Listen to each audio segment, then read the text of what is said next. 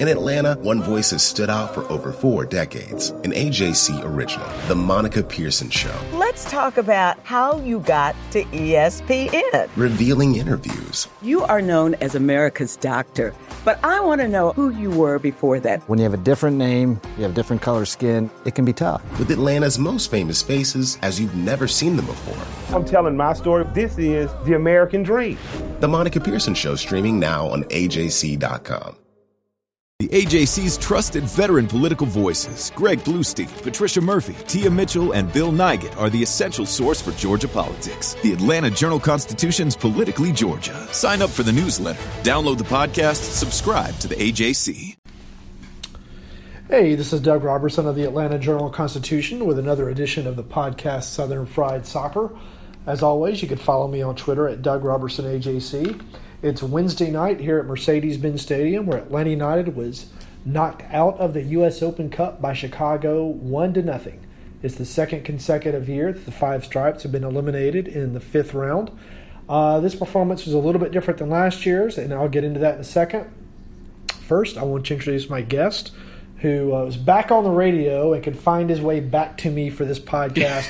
Jason Longshore of 92.9 FM and SoccerDownHere.com. I'm not having to cross the whole stadium in Columbus and a stage and all the craziness in Mountford Stadium. Excuses. Yes, my assistants did not help me out with that one, so no. I'm back, though. Tonight's performance by Atlanta United, I think, was probably one of the flattest that I've seen since maybe DC United, 2 games at DC United last year.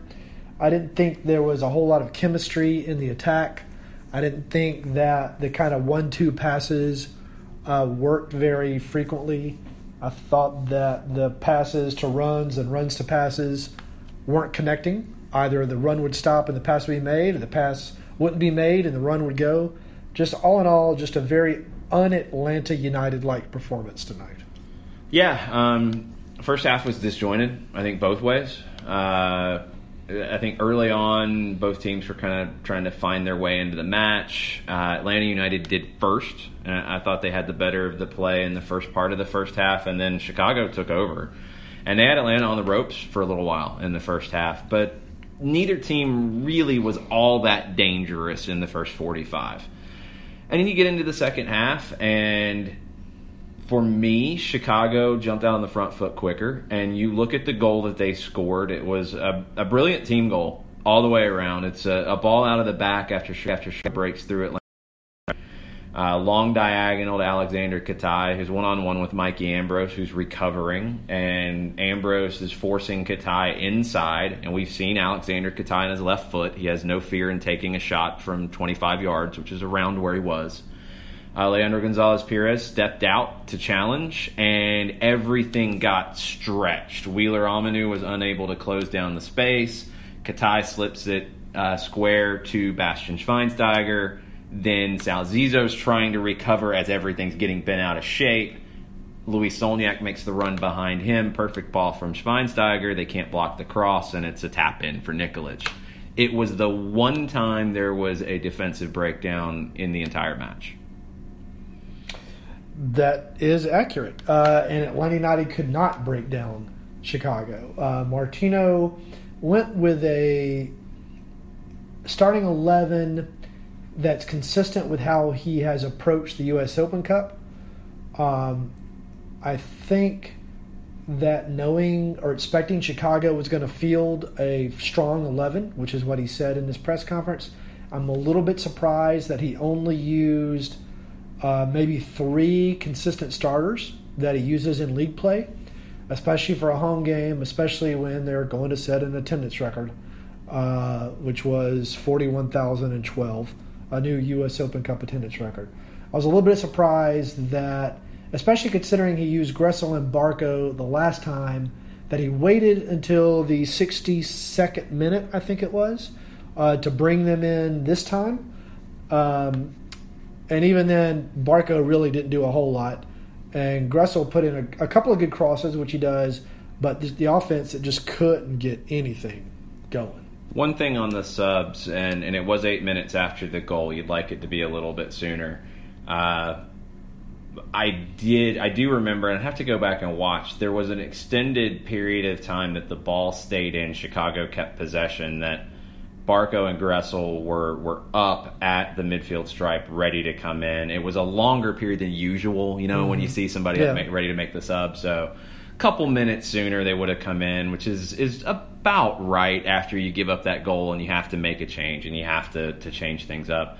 What was frustrating watching it from an Atlanta United perspective is that it took that goal to see a spark outside of Tito Villalba, who I thought was a hard worker said that tonight to us, that he doesn't know why it took until they got scored on for them to show a spark. Yeah, it was weird in the first half and early into the second, where I thought the team was trying to force the ball down the left side with Vasquez playing on the left, which he hasn't done a ton in his Atlanta United career, and I thought he really struggled tonight. Yeah, Martino mentioned Vasquez playing on the left, I think, before the Charleston game in the fourth round, and we all kind of raised an eyebrow because Vasquez has almost always played on the right. Right. So to play him on the left, he's not left-footed. He struggled. I thought Romario Williams really struggled tonight. His touch was just not good at all. And Villalba did what Villalba does. If he can go in straight lines, he's fine. If he has to try to put a move on somebody that involves a quick feed and a little bit of trickery, it doesn't work a lot. I'm going to disagree with you on Villalba because I thought there were multiple times that he was able to cut back. A couple shots were blocked. Straight line. Couple cross. No, a cut back. No, it's using the straight line speed and then cutting back. I mean, is Tito Villalba the same type of dribbler as Almiron or Barco? No, he's not. He's got explosive speed, and he's kind of, if we're going to go old school, American comparison, it's Kobe Jones. I mean, Kobe had one move. Kobe had the little, draw you in, slip the ball by you, and take off running. Tito has a little bit more than Michael that. Owen. But, hey, it's effective. Yeah, I mean, when it works, it works. Now, Villalba did play defense well tonight. I've knocked him before for his defense. He played strong defense tonight. He made one play in the first half where it's a 60-yard sprint. Yeah. He cuts off Solniak, and then he takes off on a 60-yard run the other way with the ball at his feet and nearly puts Almiron in with an outside of the right foot pass. That was a great play. I thought Vasquez was the weak link tonight. I didn't think it was Williams as much as Vasquez. I thought every time the team tried to play through Vasquez or found him in a dangerous spot, it broke down. He's not where he was last year at this point. He's had injuries. But this is something, watching the second team, that it's been that way there too. And that's why I was a little surprised he got the start tonight. If you're going by current form and you're including the second team in that conversation, Andrew Carleton should have started tonight. I wouldn't disagree with you on that. So another opportunity gone for a first trophy for Atlanta United. And it's, probably a shame this year because it was going to be a fairly easier path, at least to the title game. On the opposite side of their bracket were two USL teams. Louisville beat Nashville 2-1.